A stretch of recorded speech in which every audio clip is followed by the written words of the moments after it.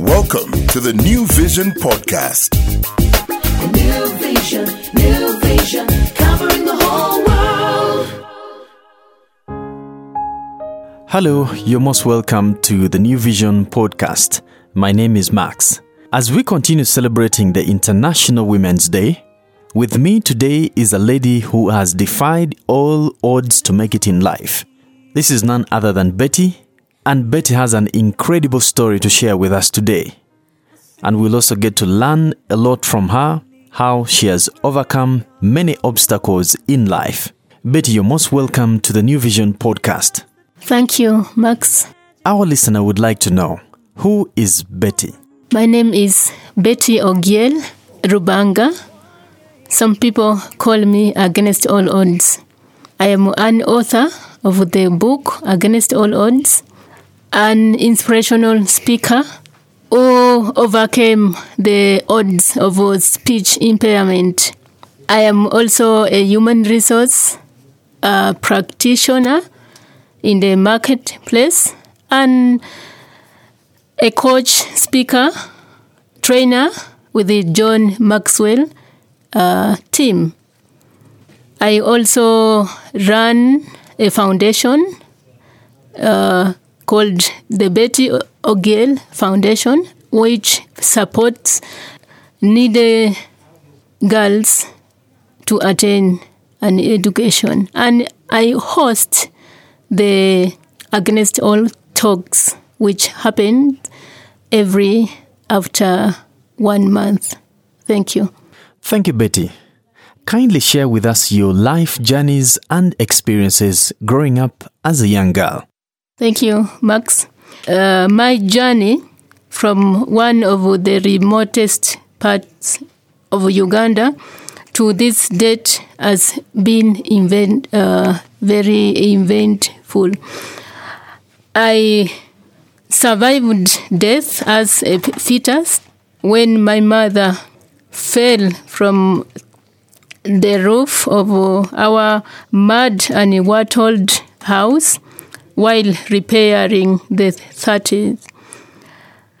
Then, when she gave birth to me, all alone, unattended to, I lost my father when I was 3 and was assigned to one of my uncles as a guardian.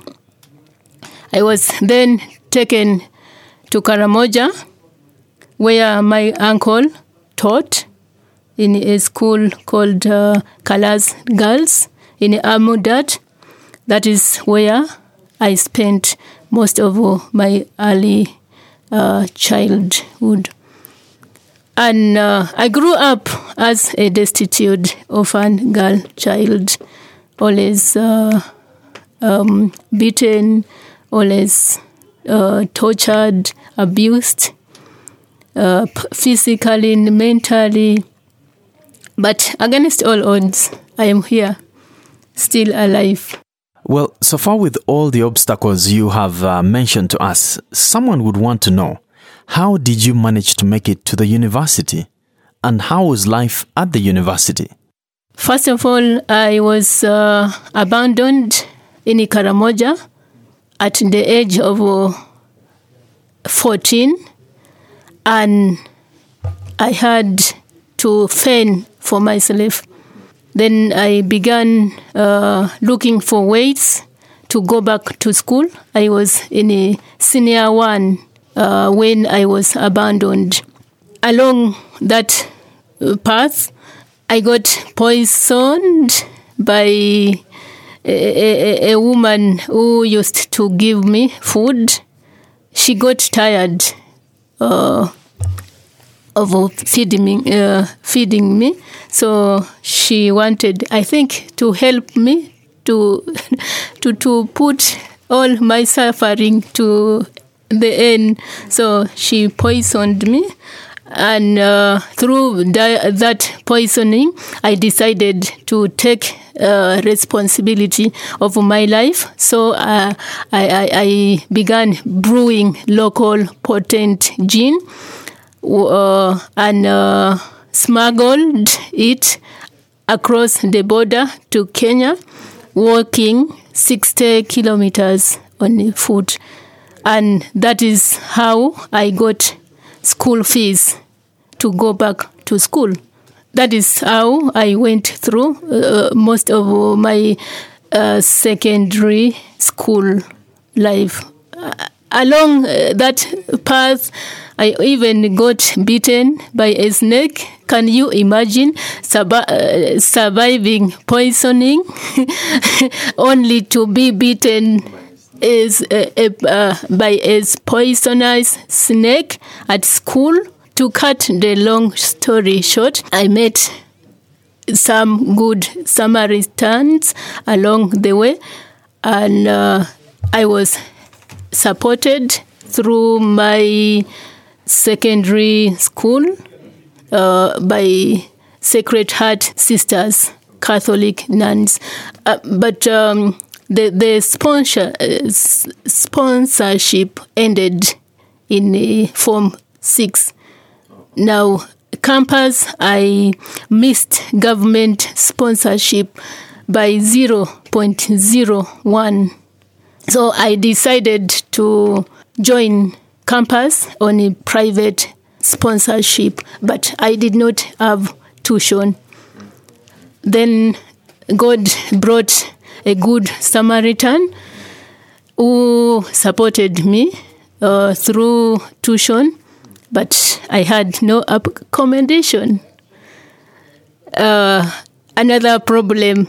So since I was a sports lady, I decided to be sleeping in the at the sports ground. For 3 years, I slept in the on the benches of the sports pavilion in Makerere University for 3 years, and I graduated. Thank God. Unfortunately, after 4 years, just when my life was beginning to happen, I had got a job, a good job generally. I got a motor car accident which left me with a brain injury, a broken neck, paralysis from head to toe, and I lost my ability to speak completely. I could not even move any part of my body. So that is why my speech is slow. Well, the accident that you got involved in must have changed quite a lot in your life. Tell us about the recovery processes that you had to go through. Of course, the accident was, and up to now, I still regard it as being one of the greatest challenges that I faced. One of the greatest obstacles that I faced. Unlike the other challenges which left me physically fit, this accident took me to ground zero. I was not able to do anything on my own. They were just feeding me. Up to now, I am not 100% recovered because my right hand is still paralyzed, but I can write anyway. I can drive with the one hand. And this one hand it has been able to do the job of two hands. You are still listening to the New Vision podcast. This brings us to the end of our first part. Betty is still with us. Please join us in our second part of Betty sharing her life right here on the New Vision podcast. Woman, woman, a warrior is a woman. Woman, woman, a savior is a woman. Yeah.